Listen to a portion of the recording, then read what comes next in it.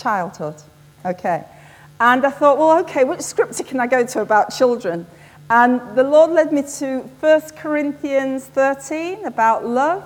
Okay, and it's an interesting scripture, that, because when you read it, it's all about love, though I speak with the tongues of men and tongues of angels, etc., and have not love. But then, squeezed in the middle of that passage is this little thing about when I was a child, I spoke as a child. I'm thinking, why on earth did Paul put that there? What on earth has that got to do with anything? But I'll just read it for you.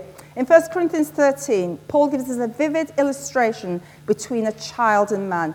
The NIV version says, when I was a child, I talked like a child. I thought like a child. I even reasoned like a child. But when I became a man or an adult or mature, I put the ways of childhood behind me. Okay, that's one version. The King James Version says, when I was a child, I spake as a child.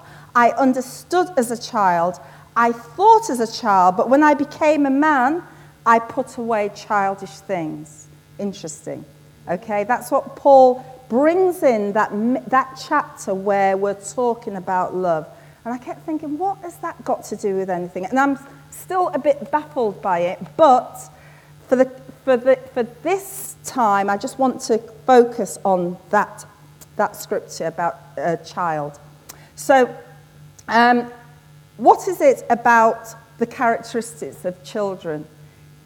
Paul focuses on three things: speech, understanding, and thought. Speech, understanding, and thought, or reasoning.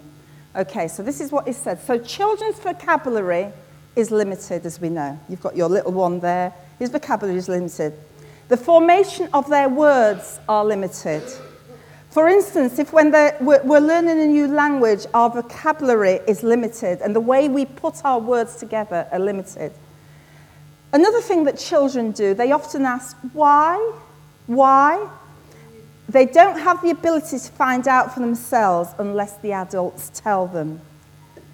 They respond to directive commands, such as, don't do that, or do that. So they respond to directive commands.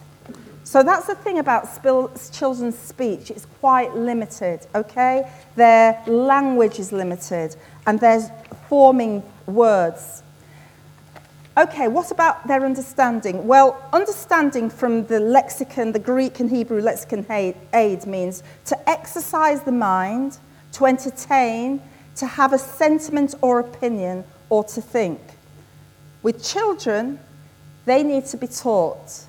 They have immature intellectual capacity. As a child, my interests were child-centered. I exercised my mind as a child. Sometimes children's opinions are overlooked. When I was growing up, if any of you from a Caribbean background, it was always little children should be seen and not heard. You know, so we didn't have that right to an opinion. I'm not saying that's a right thing, but sometimes that's how it came over. So sometimes children's opinion are overlooked. Okay. Then we go on to thought or reason. And again, the Greek for thought is reason, to think, the way you think, your thought life. As a man thinks, so he is. That's one of the scriptures. Take stock and inventory. So children have vivid imaginations, but do not have the ability to rationalize things. But they have a great imagination. Other things about children are not little adults. Sometimes our society thinks that they are, but they're not. Because anatomically they're different. So their physique's different, everything. Their skin is different. It's thinner. They have thinner skin. They have cells that are rapidly dividing. Their respiratory rate is higher, and they lose heat and fluid easily. That's why it's always good to cover children with a hat or something. And they're still developing their ability to recognize and manage their emotions and feelings. And they need solid connections. So those are three things about children. Paul put it, when I was a child, I spoke as a child. In other words, he was saying my speech was limited. I understood as a child. In other words, he was saying my intellectual ability was illimited. And I thought as a child, even though I had a vivid imagination, I was unable to rationalize things. Then Paul says, when I became a man, I put away childish things. When I became an adult, some of the childish things that got me that far, actually, I knew I had to put it away. So let's just look at a little bit about adulthood. If God is calling us to adulthood, what does it mean for us? In adult, our speech, understanding, the way we reason changes. We have the ability to retain more. Our cognitive development and ability to reason, communicate, and we can communicate in a logical order, and our senses are heightened. Why am I saying this? Because I sense and I believe that God is really causing us to grow. He wants our speech and our understanding, our abilities to actually think. Sometimes we think, and I think Vince mentioned it today, there's a comfort zone to step out of. There's a zone that God wants us to go into, and I think you mentioned as well about going further than what we've thought. And in adulthood, we have the capacity to go further. Our cognitive development, we can develop cognitively. We have the ability to reason.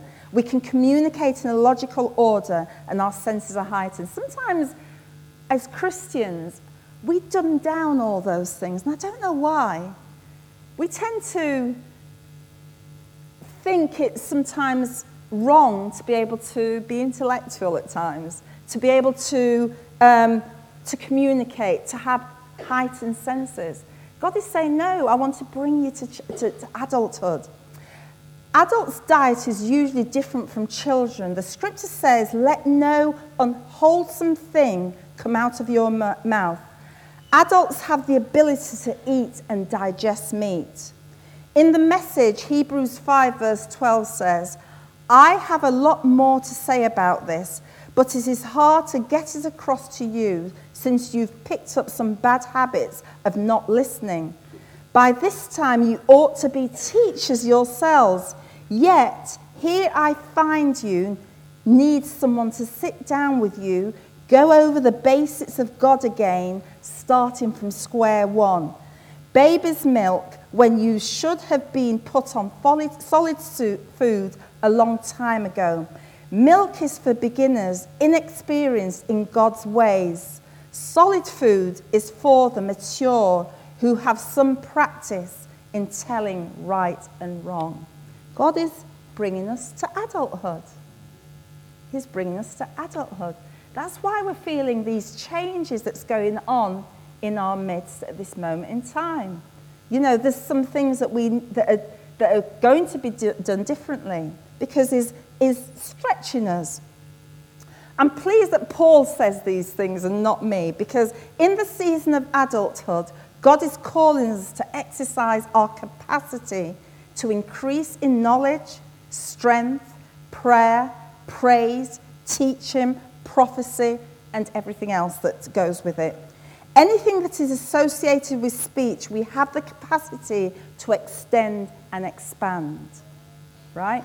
What I mean by that is that actually God wants us to get into the Word sometimes. When I was researching this, do you ever get, I don't know if you get it, but sometimes it's very hard to pick up the Bible and read. I don't know if anyone ever has that issue, but I sometimes find it hard to pick up the Bible and read it for a while. I know it's good practice, but when you get into it, if you can just get past the sort of superficial stage, there's so much richness and deepness in the Bible that God wants us to explore and to increase our capacity to take in. Because actually it's His Word. I love the Word of God. I love the Bible because you can unpick it. There's so much deepness and richness in it. You can just keep on unpicking it. Also, it can be very simple because God will God will meet you where you're at. So if you're a baby in the Word, he'll meet you there. The Bible's easy for that because you can just say, well, God so loved the world. But actually, as you grow and mature, there's so much more to unpick and for him to reveal. Okay, so in adult, we have the capacity to love God and man from horizontal and vertical love relationships. And that's probably why this scripture is slap bang in the middle of the love scripture, because actually it's through adulthood and maturity that love comes, because we learn to love. We learn not to just rely on, Paul says that, we learn not just to rely on how much you speak in tongues or how much you do good things or how much you do that. Actually, there's a lot more to love than just doing that. There's actually knowing God. That's what it's all about. So let's just go a little deeper. So in adulthood, there is no need to dumb down your understanding. It strikes me that at times when we become Christians, we sometimes can play it down. And the responsibilities that we need to have, we shun or disregard. In adulthood is a time of responsibility. Ooh. It's a time when you can get married, you can do all sorts of things, but that's what comes with adulthood, is responsibility. In Ephesians 1, verse 15 to 19, I just want to talk about understanding. It says, where also, after I heard of your faith in the Lord Jesus and the love unto all the saints, cease not to give thanks for you, making mention of you in my prayers, that the God of our Lord Jesus Christ, the Father of glory, may give unto you the spirit of wisdom and revelation in the knowledge of him, that the eyes of your understanding being enlightened, that we may know what is the hope of his calling and what the riches of the glory of his inheritance in the saints, and what the exceeding greatness of his power is towards us who believe, according to the working of his mighty power. In adulthood, the eyes of our understanding are enlightened. Isn't it interesting, those words, eyes of your understanding? How does your understanding have eyes? It's interesting words there. So, in other words, what Paul is saying here is that you're going to have the ability to see. Heightened senses. That's what comes with adulthood. Your senses are heightened. You can hear better, you can see better, you can feel better. That's when sometimes even we give prophecy, because we're sensing, we're feeling, we're seeing. So in adulthood, our eyes of our understanding are enlightened. And that's done how? Sometimes it's through a little bit of labor. And that is laboring in the word, laboring in prayer, laboring in praise, laboring in communication with God, and fellowship with his people. In childhood stages, these things seem laborious, don't they? Reading the word can seem a little bit laborious. Prayer can seem a little bit laborious. Praise for half an hour can seem a little bit laborious. Communication with God can seem laborious. Fellowship with his people can even seem laborious. That's in childhood. I remember when I was growing up as a child, and I always feel it for these guys here, that we used to go to church all the time. And our church wasn't a couple of hours, like 3-4 hours. So can you imagine as a child being in church for 4 hours? You're hungry. It was like, it was laborious. It was awful. It was like, oh gosh, when's this ever going to end? So in childhood stages, sometimes we find the word, prayer, praise, communication, and fellowship with the people laborious. But in adulthood, as God brings us to adulthood, prayer, praise, communion with God is a joy, absolute joy. In the presence of the Lord is fullness of joy. If we find we're not having joy in the presence of the Lord, we may need to take a spiritual temperature check to see what has taken our joy. So the reading of the word, because of a joy as you cannot always take the word at face value, as I said before, there is some unpacking of the written word that needs to be done. The written word, as we know, is the Logos word, but there is another translation of the word, which is the Rhema word, as we know, and that's the revelatory elements of the word. So sometimes we'll read the Logos word and we think, oh, what's this saying? But actually, God wants us to get into the Rhema word, the revelatory power of the word. Okay, another thing that happens in adulthood is marriage and intimacy.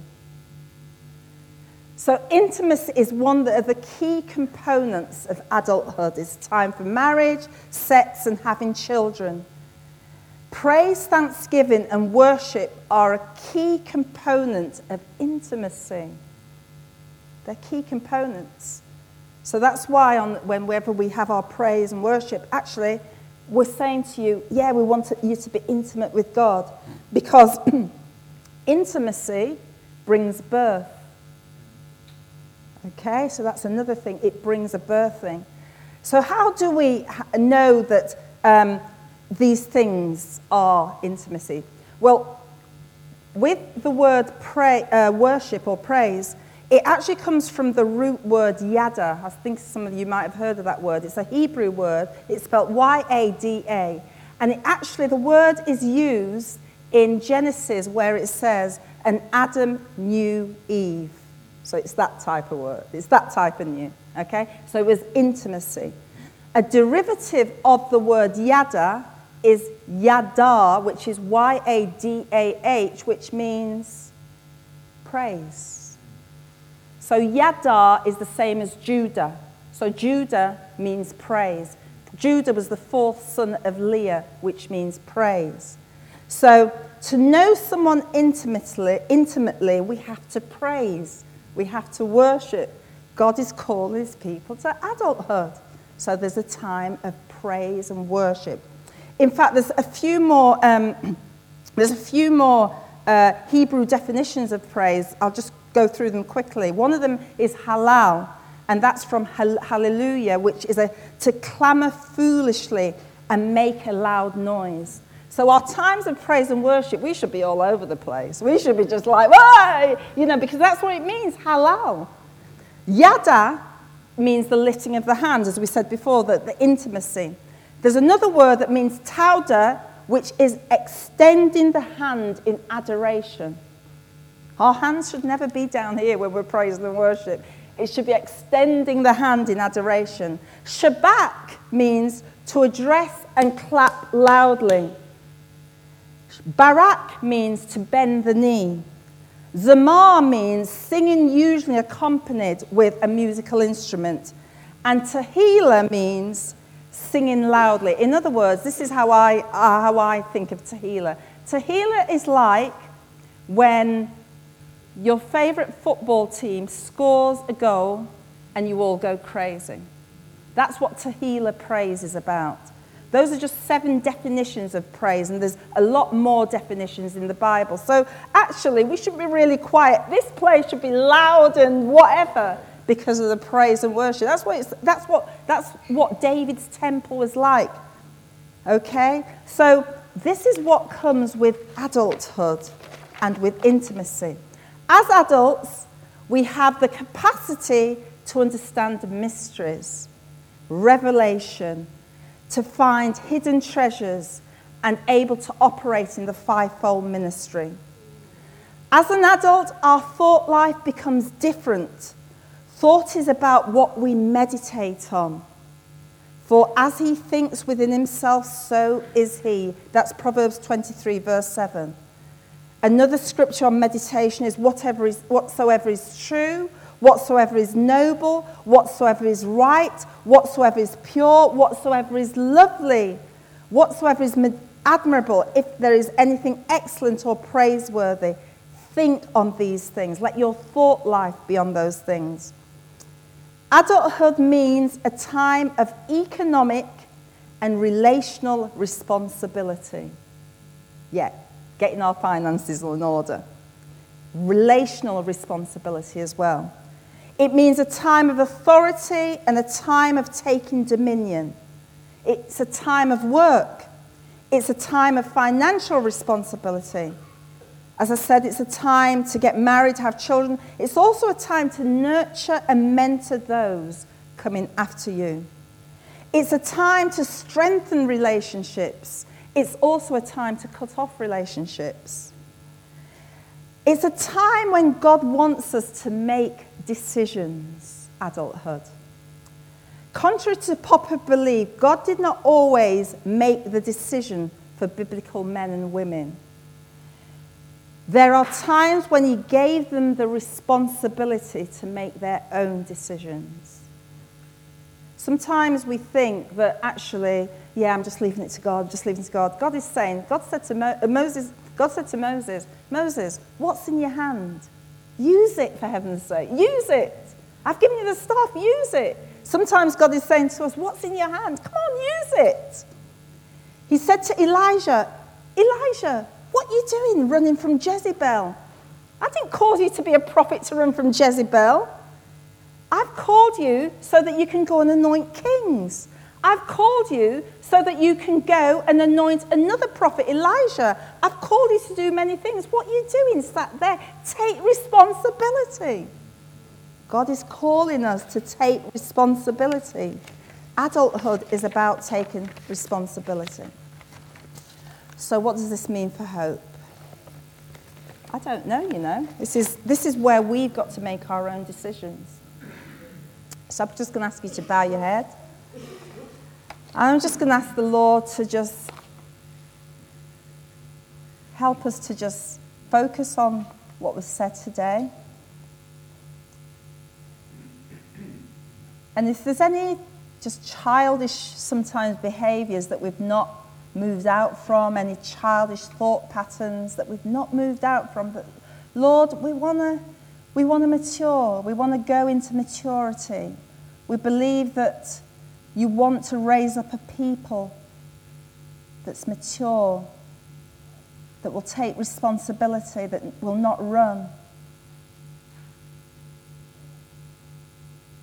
We want to be strong for you, Lord, and soldiers for you. But Lord, we realize that you will take us anyhow. You will take anyone that's available.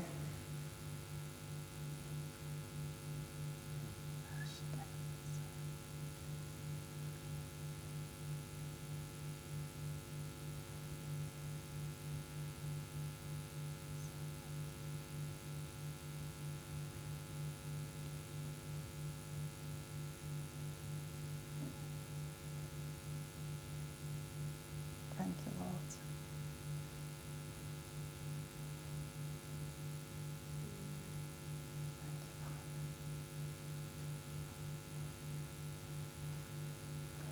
And Father, we're just excited for what you're going to do. We're excited for the time that we're living in, Lord. And Lord, we take responsibility of what you've called us to do and to be, to have at this time. The projects that you've called us to run.